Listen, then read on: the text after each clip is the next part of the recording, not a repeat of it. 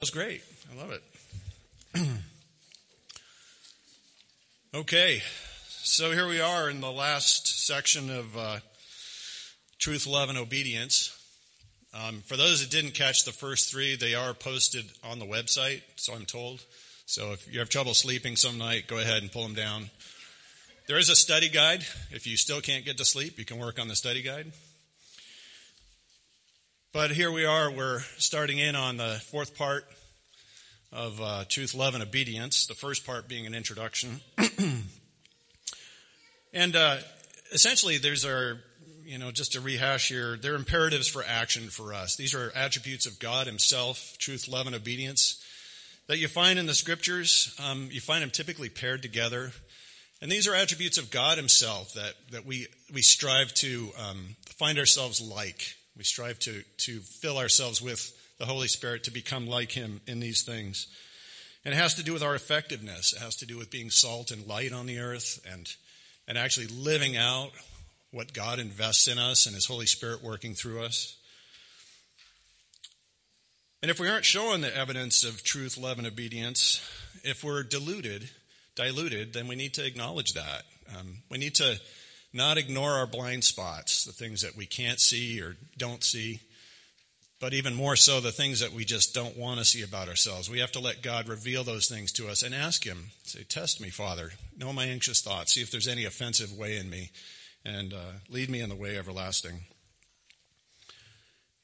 And so today we're going to go further. We looked at truth. We've talked about love. We talked about the four kinds of love that you typically find in the New Testament.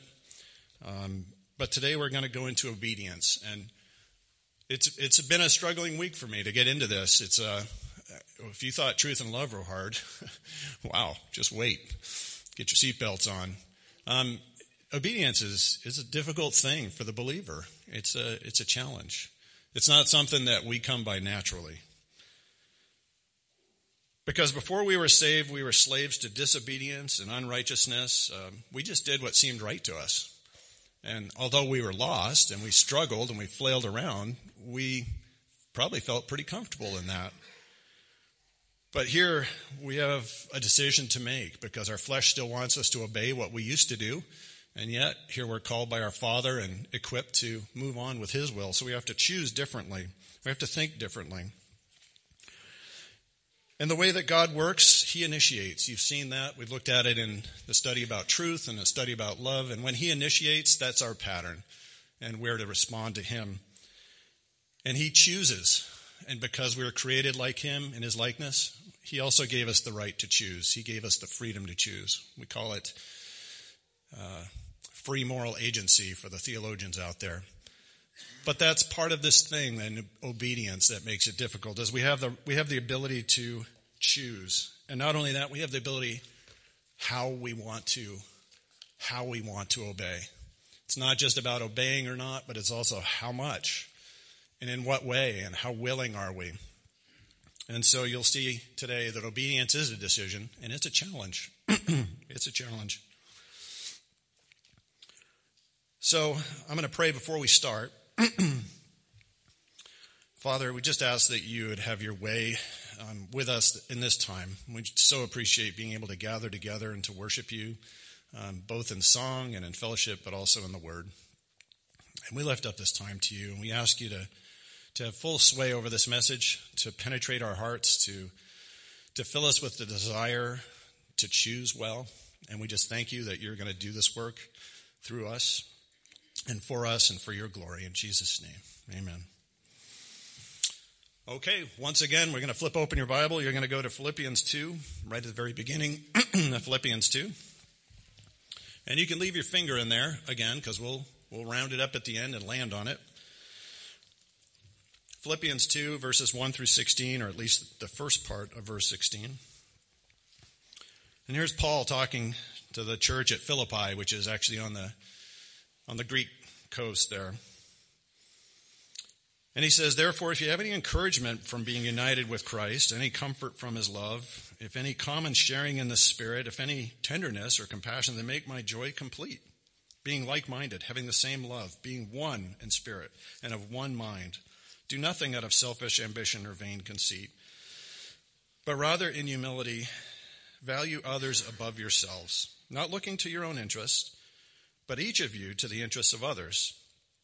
In your relationships with one another, have the same mindset as Jesus Christ, who, being in the very nature of God, did not consider equality with God something to be used to his own advantage. Rather, he made himself nothing by taking the very nature of a servant, being made in human likeness. And being found in appearance as a man, he humbled himself by becoming obedient to death, even death on a cross. Therefore God exalted him to the highest place and gave him that name that is above every name, that at the name of Jesus every knee should bow in heaven and on earth and under the earth, and every tongue acknowledge that Jesus Christ is Lord, to the glory of God the Father. Therefore, my dear friends, as you have always obeyed, not only in my presence, but now much more in my absence, continue to work out your salvation with fear and trembling. For it is God who works in you to will and to act in order to fulfill his good purpose. Do everything without grumbling or arguing, so that you may become blameless and pure, children of God, without fault in a warped and crooked generation. And then you'll shine among them like stars in the sky as you hold firmly to the word of life. How true those words are, penned before the middle of the 60s AD. He was writing to the church at Philippi, the book of joy, we call it. But he had no idea what was coming. Some of you know that Jerusalem was sacked by the Romans in 70 AD. The temple was razed, absolutely flattened. The gold was melted out of the temple by fires and stolen. And beyond that, Jews were killed. Hundreds of thousands of Jews were killed in that rebellion. Following that, there was even more rebellion. I talked to you about the Bar Kokhba rebellion in 130. And Christians were rounded up with the Jews because they were all part of the same sect, according to the Romans. So when the rebellion happened, millions of people were killed in Judea and the surrounding regions just for believing in the one God. So Paul's writing to the church and encouraging them and exhorting them, and he has no idea what he's really saying because they don't know what's coming on them. But I want to tell you that that was just the beginning of persecution. So flash forward to Carthage. Carthage is on the north coast of Africa. It's in Tunisia now. It's on the tip there. Ancient enemy of Rome, was conquered in 250 BC by Rome. It's part of a large expansion of the Roman Empire at that time. But in Carthage in 247 AD, there was a plague that struck the Roman Empire, starting in North Africa. It was pretty horrific. I think COVID's bad, but I think this would be worse. Symptoms were diarrhea, vomiting, swelling extremities, hemorrhagic conjunctivitis. Your eyes would bleed. Your mouth would bleed. You had partial paralysis. And nobody knew how to stop it. Nobody knew what to do. Some people today say that they think it was Ebola virus, and it could be. It would have survived at that time. It would have lasted. But that plague lasted in Rome for 20 years. Yeah, the rate of suffering was unbelievable. So 90% mortality rate. So if you got the disease, most likely you're going to die. For those that did survive, it was 1 out of 3 in the empire were stricken. So for those that did survive, you can imagine the suffering that went with that. Not just the loss of family members and friends and all this, but what about food production? What about law? What about transportation? Everything was affected. 1 out of 3. So there was a decline in every sector of the economy, not to mention the military. At its peak, it's estimated that 5,000 were dying per day in Rome when it finally reached Rome. It's a very congested little dirty city at the time. So at that time in North Africa, maybe you've heard of him, there's a bishop, a Christian bishop named Cyprian. His real name was Thaddeus Cecilius Cyprianus, so that's why they called him Cyprian. He was a prominent attorney before he came to Christ in middle age. He was from a wealthy family. He was well educated, Keep in mind, Carthage was actually a very sophisticated society. They were the ones that invented plumbing that the Romans stole and used for themselves. They were the ones that invented concrete, by the way. Carthage did. They were the ones that invented deep water ports that would self-clean so that silt wouldn't accumulate in them. They were a maritime empire at the time, at the peak of their empire in about 300 BC. And so he was from a long line of distinguished intellectuals, Cyprian was. But he gave up his wealth and his position as a prominent attorney to serve the church when he was saved by a servant. So this plague was so horrific and the suffering of those patients was so extreme. And Cyprian commented, it just appeared that the world was at its end as far as he could see. And it was at that time that he and others developed the first hospitals. There was nothing like it before this. Never before was there organized health care to care for anyone who had disease. It was always up to traveling physicians. You can imagine why they were traveling physicians, because they were trying to escape their last lawsuit. Right? That's no joke. They're always leaving a trail of bodies, and so they had to keep moving. But this was the first time ever that this happened. I'm going to quote a book by Gary Ferngren called Medicine and Healthcare in Early Christianity. He says, the hospital was, in origin and conception, a distinctively Christian institution, rooted in Christian concepts of charity and philanthropy. There were no pre-Christian institutions in the ancient world that served the purpose that Christian hospitals were created to serve. None of the provisions for health care in classical times resembled hospitals.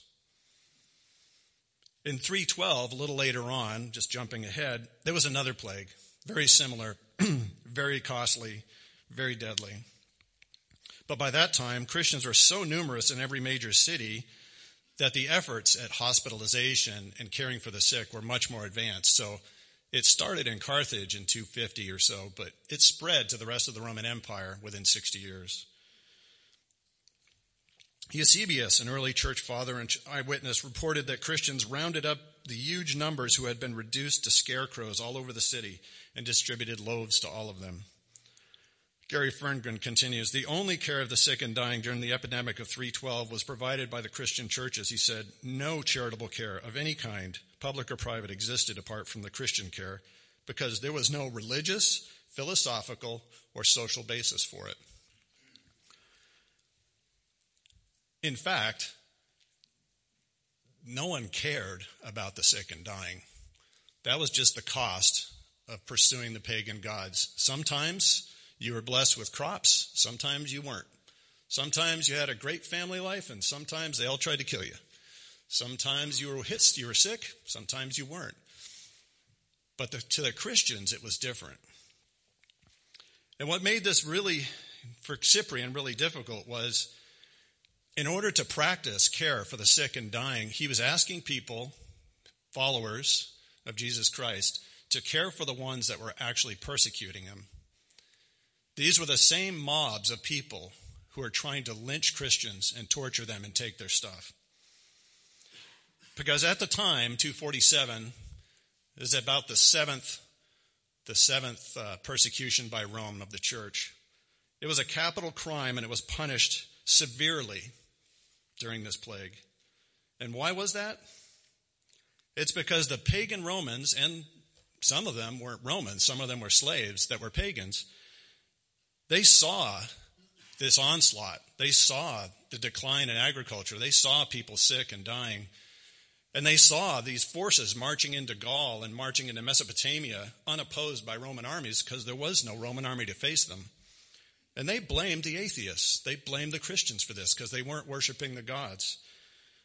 In 249, there was a huge uprising in Alexandria. Again, Cyprian is right next door to this. Huge uprising in Alexandria, led by a pagan priest who was disgusted by the lack of care and attention being paid to the temples of these pagan gods. And that was the tipping point for this particular persecution.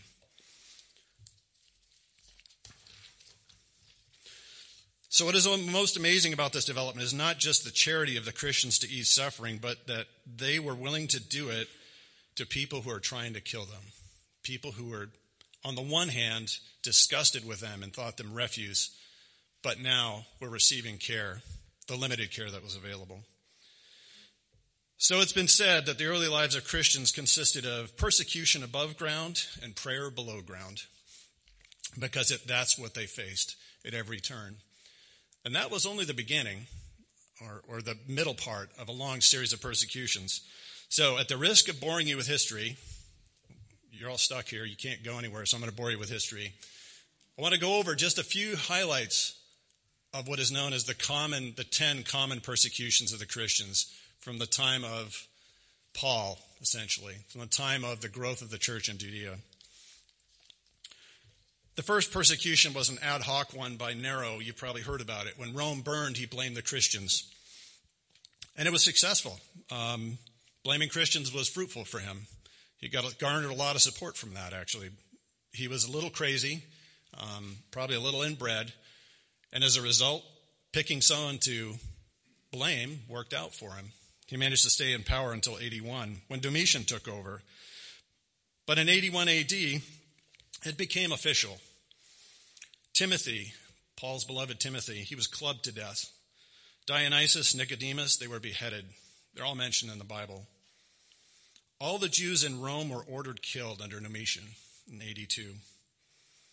And you remember that John, the disciple that Jesus loved, they arranged to have him boiled in oil. It's a fact. It's in the Roman history books. They went to boil him in oil, and it didn't work. They dipped him, and he came out just as pink as he went in. And so they exiled him to Patmos, afraid that he would become a martyr or stir some kind of miraculous rebellion. There was an official senatorial decree at that time. No Christian once brought before the tribunal should be exempted from punishment without renouncing his religion.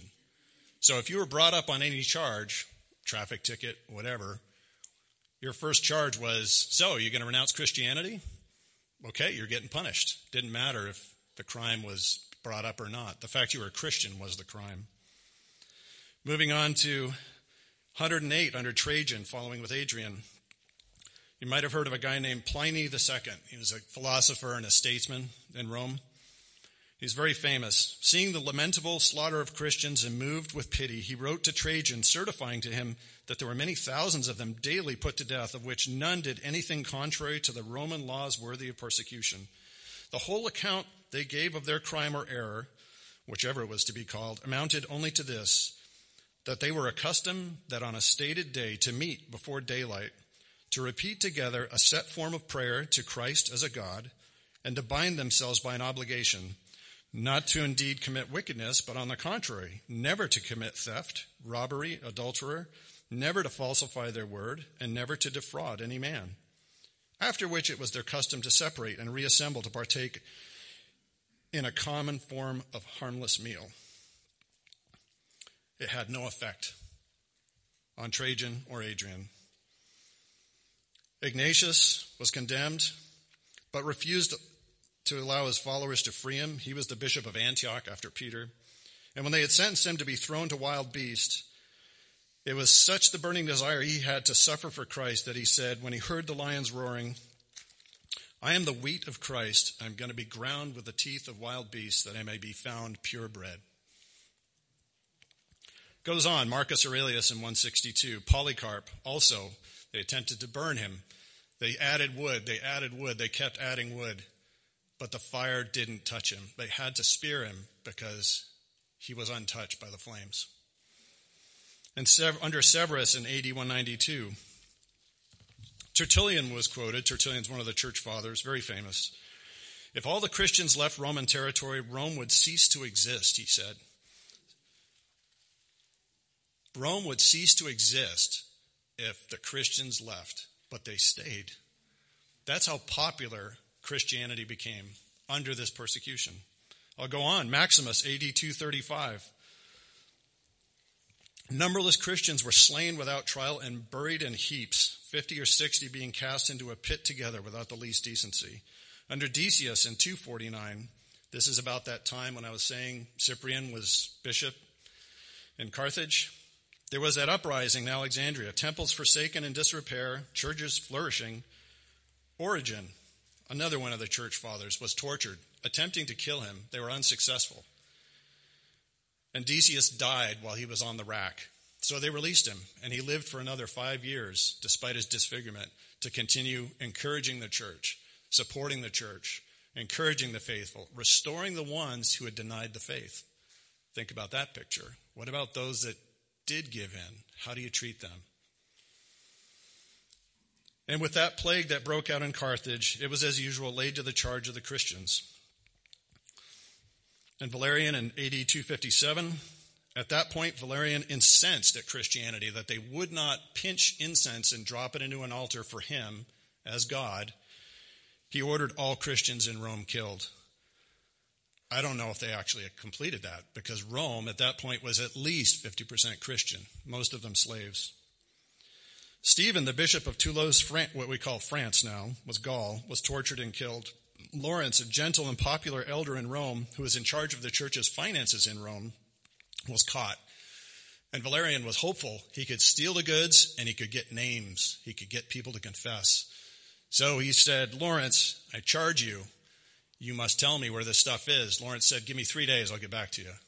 3 days later, in the amphitheater, this is what he said. All these Christians here, all these people you see, huddled masses, that is the treasure of Christ. Christ is in them, the poor, the sick, the meek. And at that, Valerian cursed, swore. He was mad with anger, gnashed his teeth, and they did everything they could to torture this man. And yet, he never cried. He never cried out once. Aurelian Tacitus in 274. This one I do want you to remember. There was a legion, and a legion is about 6,000 men. It's said in a couple of history books that it was 6,666 men.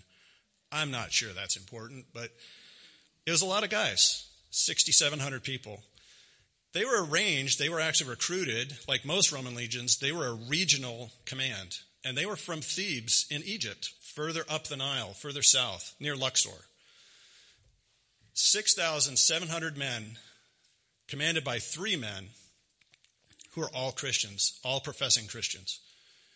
And at that time, they marched under orders from Caesar. They marched all the way up to Gaul to put down a rebellion in Burgundy. And when they arrived, the forces that were there with Caesar, with Aurelian, demanded that they offer sacrifice to the altar of Caesar and then also take an oath to kill all the Christians in Gaul. And to a man, all 6,700 refused. They would not. So Aurelian had them stand in ranks. Every 10th man stepped forward, and he was slain. They still refused. He had them decimated again. They stood in ranks. Every 10th man stepped forward, and they were killed. They still refused. He pleaded with them, just a pinch. That's all you have to do. They refused. And so the remaining forces there slaughtered the rest of the 6,700 men in France. And the attack never went forward. The last one is Diocletian.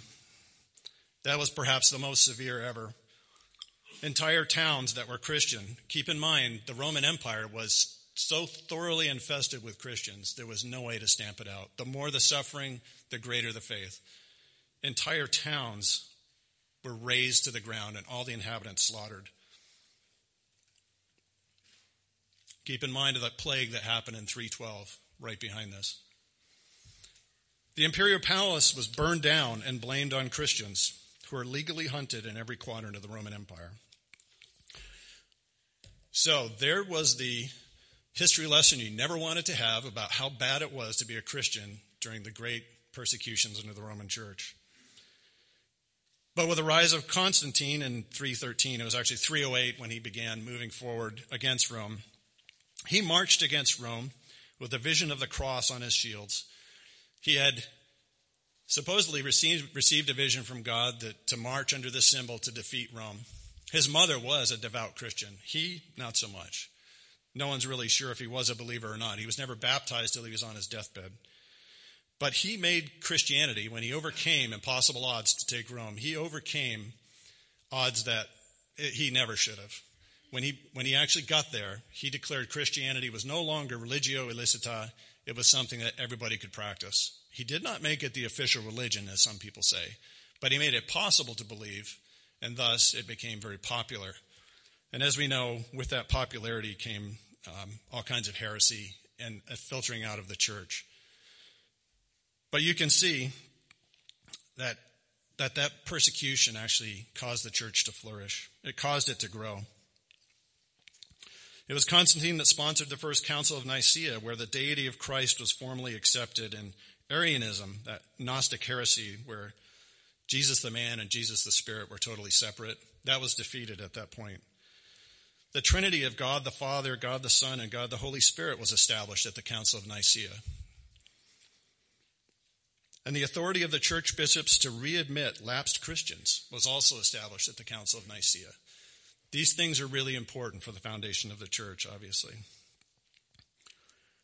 And at that council, which lasted 18 months, many of the attendees, if not most of them, bore the marks of the persecution of Diocletian.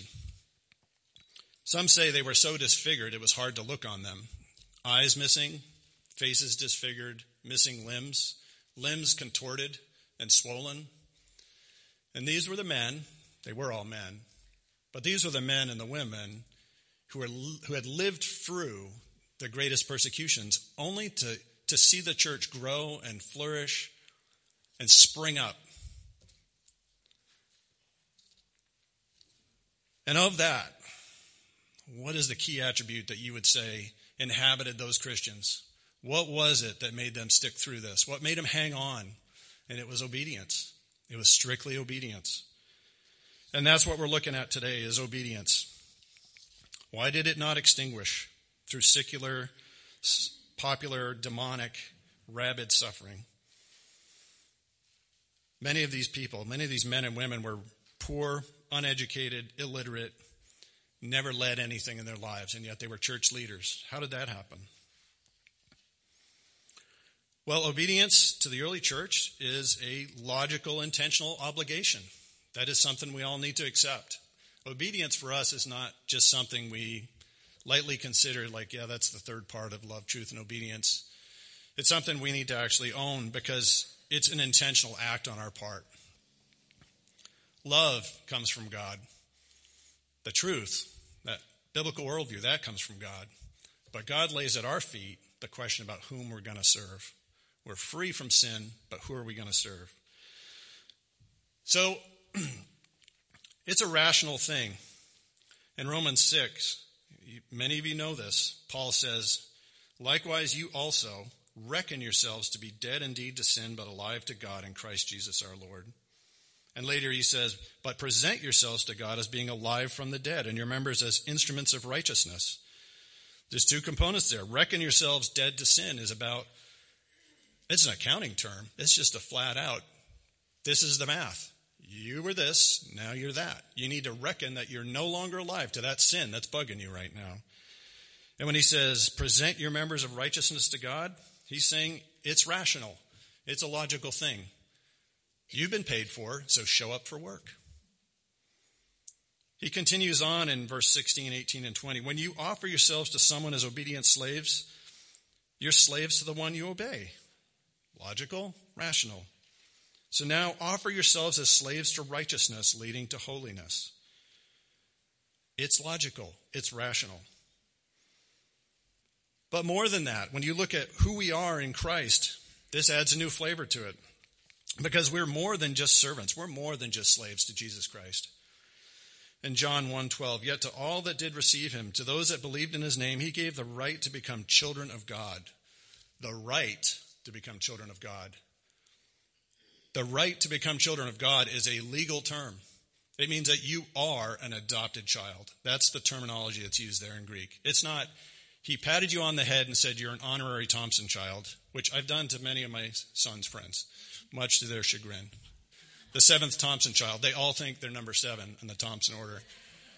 No, this is a legal right. This is an official adoption. He gave the right to become children of God. In John 15, Jesus says, "I no longer call you servants because a servant doesn't know his master's business. Instead, I've called you friends. For everything that I learned from my Father, I made known to you." It's more than just a slave relationship. I trust you. I gave you this. Now, let's think about what the Lord wants to do with you. It's implied that when you say you're a child of God in a Jewish context, you are a son of God. That means that you own part of that business. If someone says they're the son of Pete in a Jewish idiom, that means that he has the inheritance. He runs the business. He knows the master's business. And when you look at 1 John 3:1, see what great love the Father has lavished on us, that we should be called children of God, and that is what we are. Again, understanding rationally, but accepting that we're more than just a servant. And last, there's a spirit-led attribute of this that you want to understand. In Galatians 3:26. So in Christ, you're all children of God through faith. Before, Jesus was talking to his disciples and to the Jews. Now he's talking through Paul to everyone, Gentiles and Jews alike. You're all children of God through faith. All of you are baptized in Christ and clothed yourself with Christ. There is neither Jew nor Gentile, nor slave nor free. Thousands of slaves. Even at his time, 20-30% of the empire was slave. All are one in Jesus Christ. There is no male or female, no slave or free. He continues, and Paul talks about it in Romans 8:14. He says, for those who are led by the Spirit of God are the children of God. With the Spirit, we are led into obedience. We are led into the kind of relationship where we're children who willingly obey our Father. And in Galatians 5:22 and 23, everybody knows this one. What is the fruit of that? What does it look like to be a child of God? For the fruit of the Spirit is love, joy, peace, long-suffering, kindness, goodness, faithfulness, gentleness, self-control. Against such things, there is no law. There's no law because we're free to find ourselves in him and to do his will and to choose what he wants us to do joyfully. So I'm going to talk about 8 things actually that we're choosing when we choose to obey. Okay, this is not exhaustive. I think that there's a lot of writing. Some of you are probably appalled at how much ink there's going to be on your paper, but this is just scratching the surface about our relationship with Christ and what it means to follow him, what it means to obey. Well, let's just talk about these 8 topics. So when we choose him, when we choose to obey as a servant and as a child, we're choosing truth. So some of us think that, okay, biblical worldview is a good thing. Glad I got my Bible. I'm really glad I have Blue Letter Bible on my phone because I'm like a cripple now. I go to the computer when I'm looking up stuff. But the truth is the early church voraciously consumed Scripture because they didn't have lots of copies, obviously. The means of copying was limited, and being found with Scripture was a condemnable offense, much like in China or North Korea. So copies of text being hard to come by, they memorized it, and they voraciously consumed it. And further, those who were teaching from the pulpit did the same thing that we're doing now. You wonder where we got this pattern where we come up with a scripture and we come and talk about it and expound on it. It started with the synagogues in Babylon when they were in exile, the Jews were in exile. But eventually it turned into, for the Christians, it was a rereading of all the letters that are passed around between the church fathers. Sections of scripture that they had copies of, Old Testament, but these letters, the epistles, the gospels, all those were in fragments. And in fact, if you look at the early church fathers, Eusebius, Origen, Tertullian, all these other guys, when they wrote to each other, they used huge chunks of scripture to describe their positions. So much so that that's one of the ways we validate the New Testament and confirm that it is the same New Testament today that it was in 300 AD. It's because the church fathers wrote it to each other, and we have historical documentation that says all these pieces fit into the same books that we see today. They're part of the textual reference that we confirm our scripture with. So the early church, they heard these things from the pulpit. They were reading letters, and they were memorizing scripture and voraciously consuming it. And they were taking a biblical worldview from that. They were dependent on it. It was reliable, it was objective, and it was unchanging. And as we know, God said through Jesus in John, sanctify them by the truth, your word is truth. In 2 Timothy 2, do your best to present yourself to God as one approved, a worker who does not need to be ashamed and who correctly handles the word of truth. All these things were taught. In Jeremiah 7, a warning. This is a nation that does not obey the voice of the Lord their God or receive correction. Truth has perished and has been cut off from their mouth. Speaking the word, encouraging each other in the word, seeing the word taught, hearing it taught. Those are all really important parts of choosing to obey. In 2 John 1:4, John is so thankful. He says, I rejoice greatly that I found some of your children walking in truth as we receive commandment from the Father. That's what pleases God, is when we walk in the truth and we obey. The next thing that we're choosing when we choose to obey is we're choosing love. And we talked about love, agape. It's a working love. It's an operative word. It's not a standing back or feeling word. And thus, feeding and caring for the poor, caring for the sick, establishing hospitals, caring for the elderly. Can you imagine what elder care was like if there were any older people in some of these days? Must have been really something else. These all came from the teachings of Jesus Christ and the church fathers, and it was something they had to volitionally, they had to desire to do it, and we have to desire to do it. We have to work up that desire in some cases. In Luke 10, the parable of the Good Samaritan. And the Samaritan, as he traveled, came to the place where the man was, and when he saw him, he took pity on him, and he went to him and bandaged his wounds, pouring on oil and wine. Then he put the man on his own donkey, brought him to an inn, and took care of him. There's only one part of that where he says he had compassion on him. The rest of it was all verbs. He was obeying. He was choosing to obey. And then the prodigal son, the father, seeing his son coming up the road, runs. While he was still a long way off, his father saw him, was filled with compassion for him, and ran to him. It was a feeling, but it had feet under it. Jesus and the lepers and the prostitutes, the woman at the well, we went through all this in the last time when we talked about love. But in the end, it's a verb and it's a choice, and agape means we go. And it comes from the greatest commandment. And again, we've gone over this last week. Teacher, what must I do to inherit eternal life? What's written in the law? And Jesus replied, how do you read it? He says, love the Lord your God with all your heart, your mind, your soul, your strength, and love your neighbor as yourself. You've answered correctly, Jesus said. Do this, and you'll live. So it's not enough to believe the command to love is real. We have to practice it. We need to obey, or we're not going to be practiced. We're not going to actually bear fruit. In 1 John 5:2, this is how we know that we love the children of God, by loving God and carrying out his commands. So the third thing that we're choosing to do when we obey is we're choosing peace. Jesus in the Beatitudes says in chapter 5 of Matthew, he says, blessed are the peacemakers, for they'll be called the sons of God. And what are peacemakers? Those are people who deliberately sow peace wherever they go. They deliberately look to establish peace.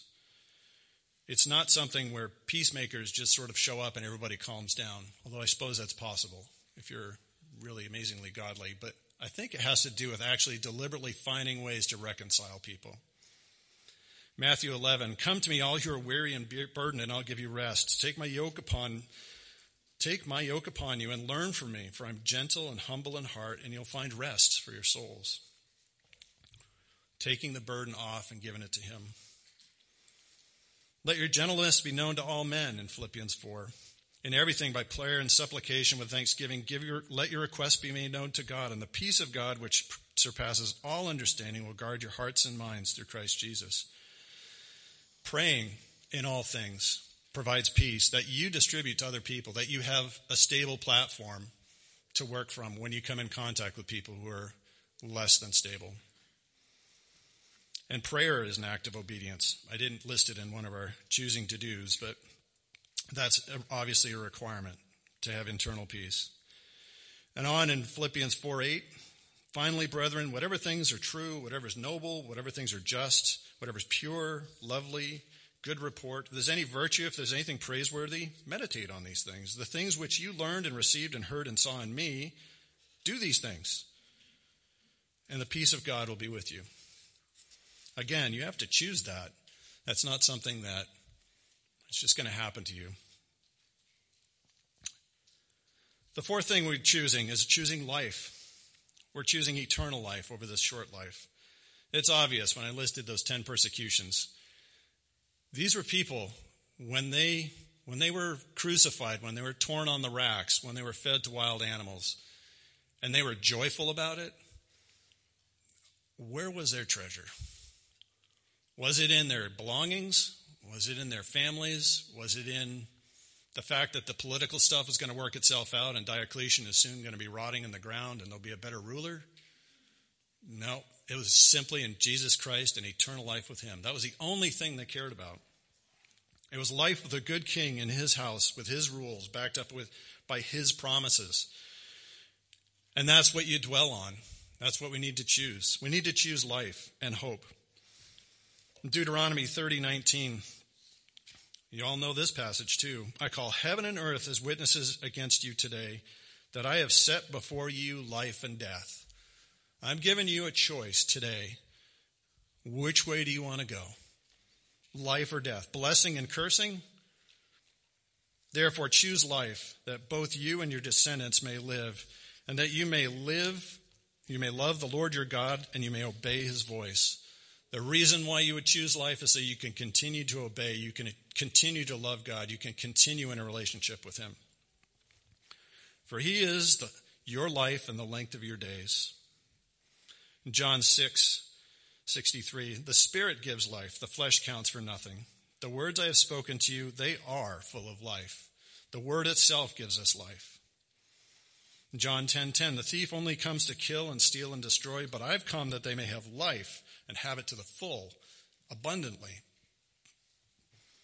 And that's abundant life as compared to the life we have now, who, although it's really good for some of us, I will not deny it. I enjoy the life I have. I enjoy our little farm. I love this community. I love this body of people.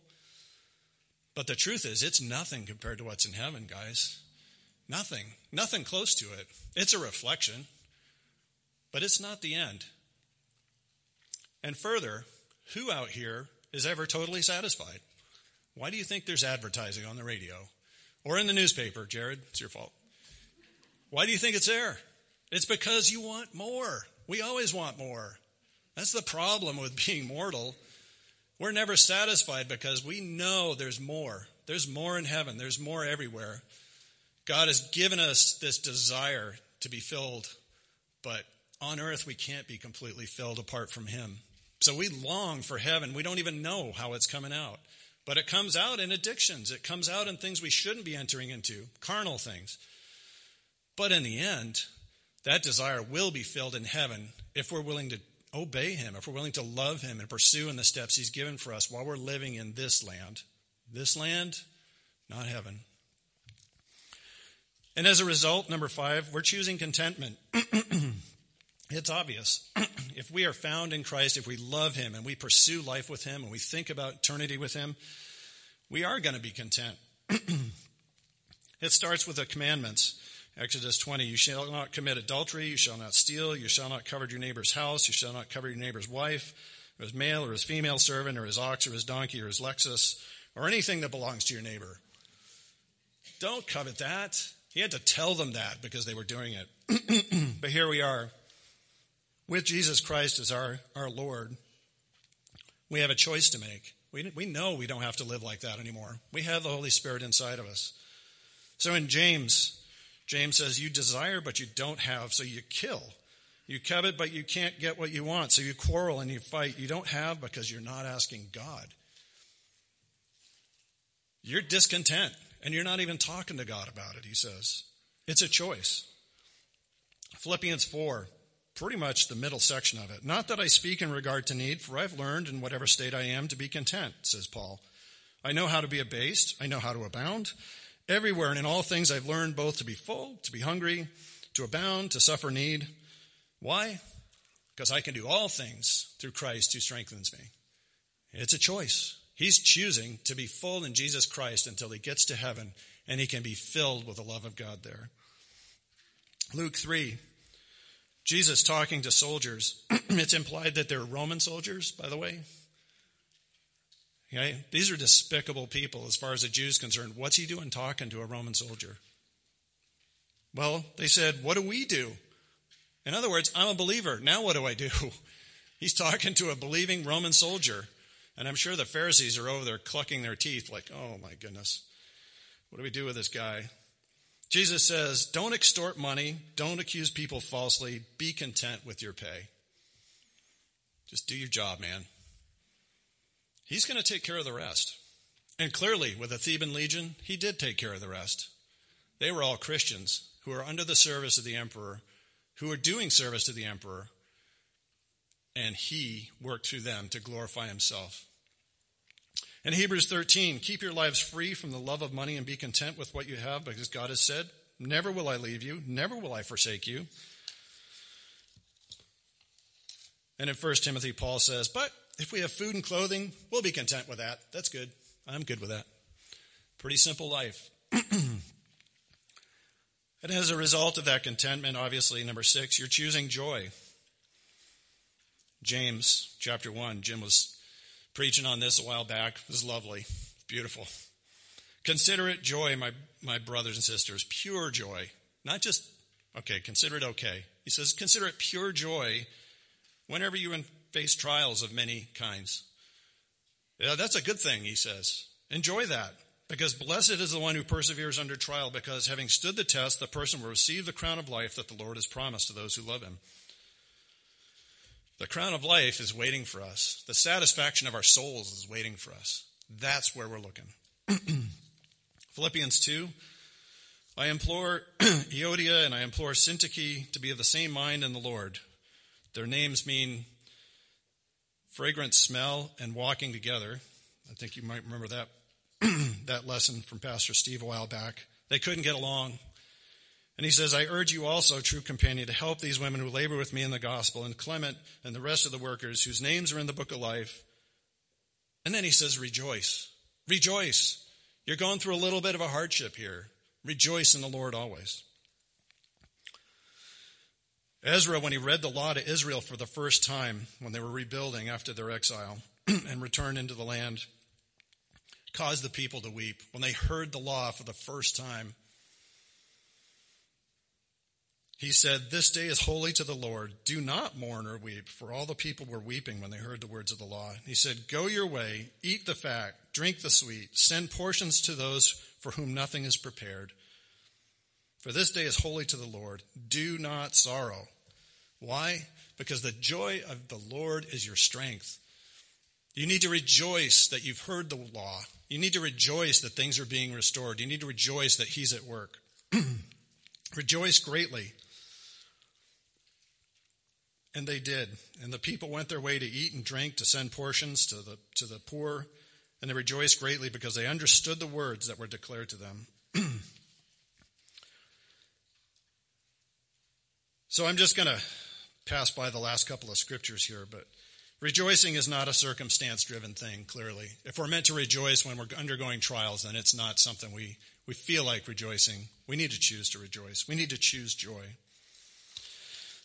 Number 7, choosing faithfulness. And what is that faithfulness based on? So faith is actually the knowledge of God through his word. If you want a simple answer, faith is knowing God, because when you know him, you'll believe in him. But God's promises are bedrock for that obedience. Know that the Lord has set apart his faithful servant for himself, and the Lord hears when I call to him. His divine power has given us everything we need for a godly life through a knowledge of him who called us to his glory. That's about the knowledge of God. And in Psalm 85, I will listen to what the Lord God says. He promises peace to his people, to his faithful servants. He will, but let them not turn to folly. Do not be afraid of what you're about to suffer. John says in Revelation, I tell you, the devil has put some of you in prison to test you, and you will suffer persecution for 10 days. Be faithful even unto the point of death, and I will give you life as your victor's crown. A promise. Peter, each of you should use whatever gifts you've received to serve others as faithful stewards of God's grace in its various forms. So then those who suffer according to God's will commit themselves to their faithful Creator and continue to do good. It's important we understand Knowing God, trusting his promises is what's going to get us to endure the suffering itself. In Revelation 17, they will wage war against the Lamb, but the Lamb will triumph over them because he's Lord of lords and King of kings. And with him will be his called, his chosen, and his faithful followers. In the end, guys, we will be with him if we are faithful and we persevere and we choose. The last thing that I want to bring up is that you're choosing power when you choose to be obedient. 2 Corinthians 12, it's not my power, he says. It's not my power, it's his power. He says, my grace is sufficient for you, for my power is made perfect in weakness. Therefore, I will choose all the more gladly about my weaknesses so that Christ's power may rest on me. That was Paul. He goes on in 2 Corinthians 6, he says, rather as servants of God, we commend ourselves in every way, in great endurance, in troubles and hardships, distresses, beatings, imprisonments, riots, hard work, sleepless nights, and hunger, in purity and understanding, in patience and kindness, in the Holy Spirit and sincere love, in truthful speech, and in the power of God, with weapons of righteousness in the right hand and of the left. It's not in our power, and it's not with our weapons. It's with his. For the weapons we fight with are not the weapons of the world. On the contrary, they have divine power to demolish strongholds. And with this in mind, we constantly pray for you that our God will make you worthy of his calling, and by his power he may bring to fruition your every desire for goodness and every deed prompted by faith. Faith is the knowledge of God. And in Ephesians 6, he says, finally, be strong in the Lord and his mighty power. If you don't choose regularly to let God do the work, if you constantly try to do it in your own power, in your own strength, in your own wisdom, it is not going to glorify God, and it's ultimately not going to bear the kind of fruit he needs. We do need to choose to let God have full glory for everything that we're called to do, but we have to choose to let him do it. And part of that is just choosing to show up. And that's the last part here. I'm going to bring this baby in for a landing. So why is it that 6,700 Roman soldiers would choose to obey Christ when they knew that disobedience was going to get them killed? Maybe even their families killed, if they had any. And why would believers in Carthage willingly risk infection and death for the same people who were trying to kill them days before, who were demanding their torture and their death?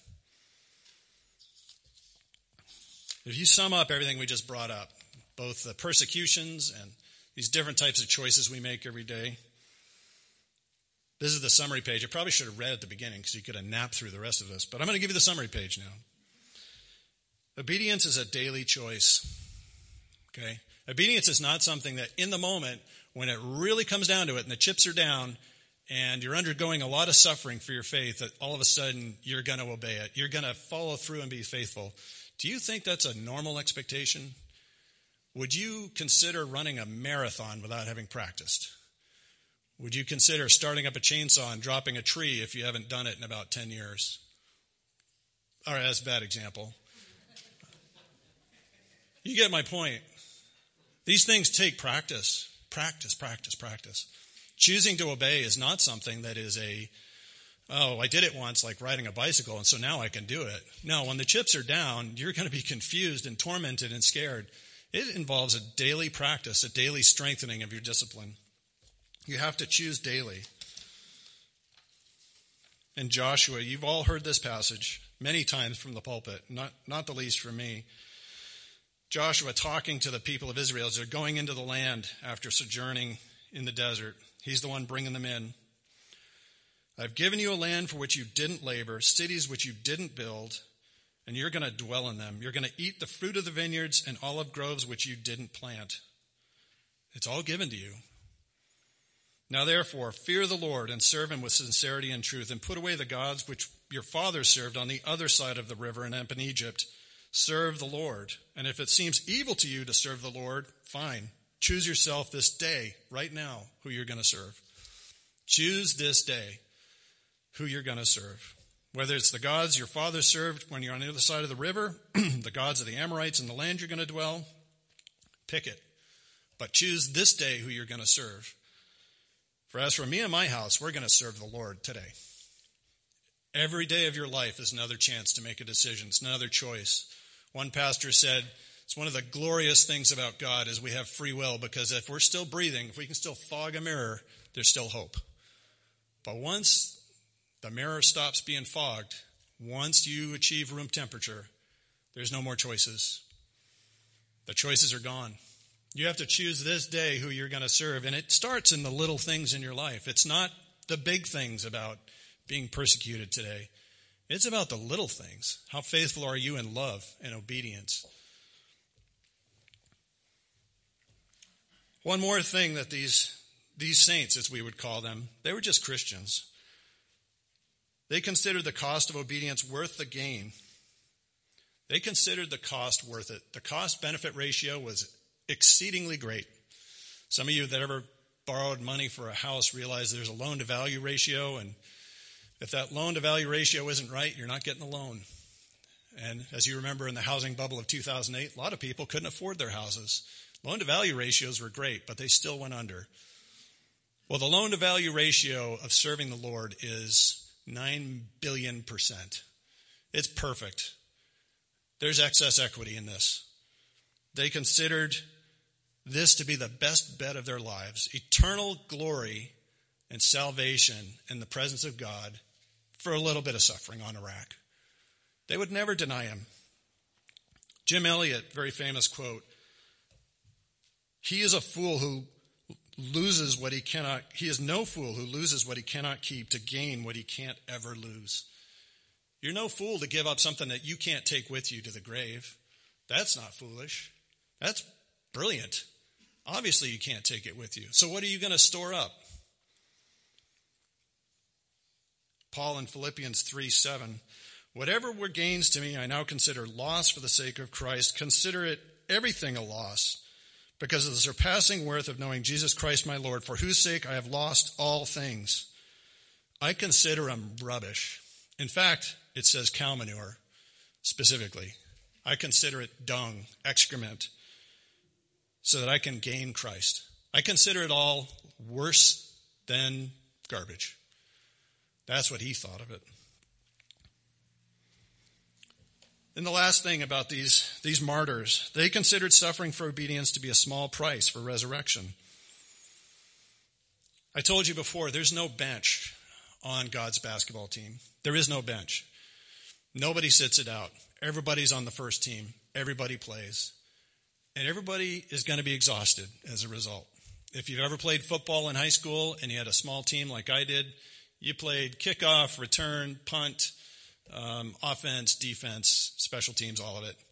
And you came away from every game totally spent. You just totally wiped out. You left it all on the field, as they say. Well, that's what it's like serving Jesus Christ. You're intended to go out there and waste yourself for his glory. That's what you have in this life, is to spend yourself for him. It's a small price for resurrection. Paul says in Philippians 3:10, I want to know Christ, yes, know the power of his resurrection and to participate in his sufferings, becoming like him in his death and somehow attaining to the resurrection of the dead. And he says, not that I've already attained this. I don't mean to say I've already figured it all out. He says, but I press on to take hold of that which Christ Jesus took hold of me. I'm not sitting still. I have not figured it all out. I'm not eloquent of tongue, he said. But I'm going to move on with this speaking thing because that's what he called me to do. I'm going to keep doing it. Brothers and sisters, I don't consider myself yet to have taken hold of it. One thing I do, forgetting what's behind, straining forward to what's ahead, and I press on toward the goal to win the prize for which God has called me heavenward. Suffering is the consequence of growth, guys. It's a fact. If you're going to grow, it's going to hurt spiritually. A.W. Tozer said that he doubts that God will use a man greatly unless he's hurt him deeply. It's unfortunate, but Paul confirms this. I am going to move on. I am going to spend myself on the field. So here's my question for you. When it comes to the treasure, where you think your treasure is, what's in your wallet? What's in your wallet? Is it your earthly goods, your family, your friends, your reputation? Or is it Jesus Christ? Is it the gospel of Jesus Christ? Is it reaching out with the gospel of Jesus Christ? Where do you put your trust? Because where your treasure is, there your heart will be also. And that is part of that key right there. to sum it up. I'm going to ask another pressing question. Some of you have never had an experience of the Holy Spirit coming upon you. I'm not a Pentecostalist. I'm not throwing that out there. But when God equips you for service, He does have, there are moments where He comes upon you and He pushes boundaries that you didn't know you had. He works through you. Yes, we are indwelled with the Holy Spirit, but He works on us, around us, in people. When we pray in advance of a meeting, for example, with somebody, to prepare their heart to hear the word. And sometimes when you're talking, like I am now, He's going to do the work, and you have to let Him do it. You have to be willing to let Him do it.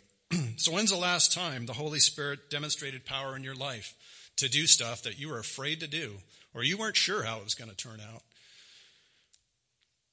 Ministering to the church body here, ministering to people in the community, sharing the gospel.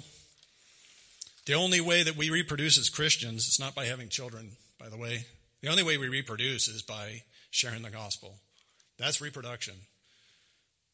So, when's the last time God put upon your heart to actually share the gospel with somebody?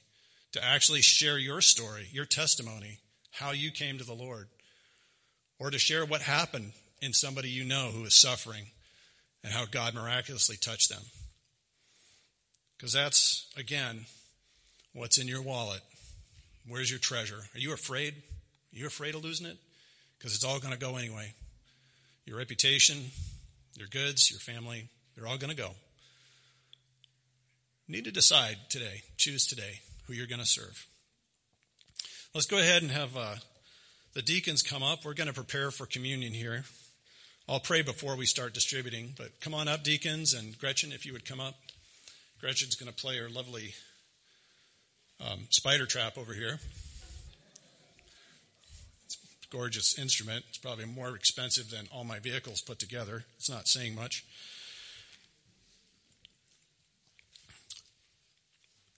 Okay, so we're going to need one more server, I think. One more deacon or a person who's willing to serve the elements. There we go. Thank you, Fran.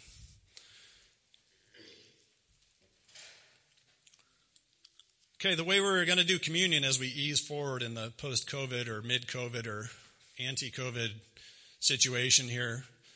Before we used to put the elements in baskets. Now we're actually going to carry the tray to you, and you can pull one out by yourself. We just ask that you don't grab the tray and lick it or rub your hands all over it. Okay? So we'll do each wing separately. They'll walk down the front of the row, and you can just take it out of the tray as it goes by. The elements will be distributed by the deacons. I'll lead us in taking part of the elements, as always. Right? We'll take part of the bread together, and we'll take part of the juice together. I want to mention that the Lord has only 2 requirements for communion. In this church, the way we practice it is if you're a confessing believer in Jesus Christ as the Son of God, if He's your Lord and Savior, the only propitiation for your sin, then by all means, join us. We just ask that if you don't take it in an unworthy manner, as Paul says. And I'll talk about that in a bit. So let's go ahead and pray real quick before we take the elements. Father, thanks for being here with us today. And we lift up this communion meal, this celebration of your death and resurrection and the power of your blood. We lift it up to you, and we thank you for it. And we ask you to be glorified in our participation in you. In Jesus' name. Okay, gentlemen.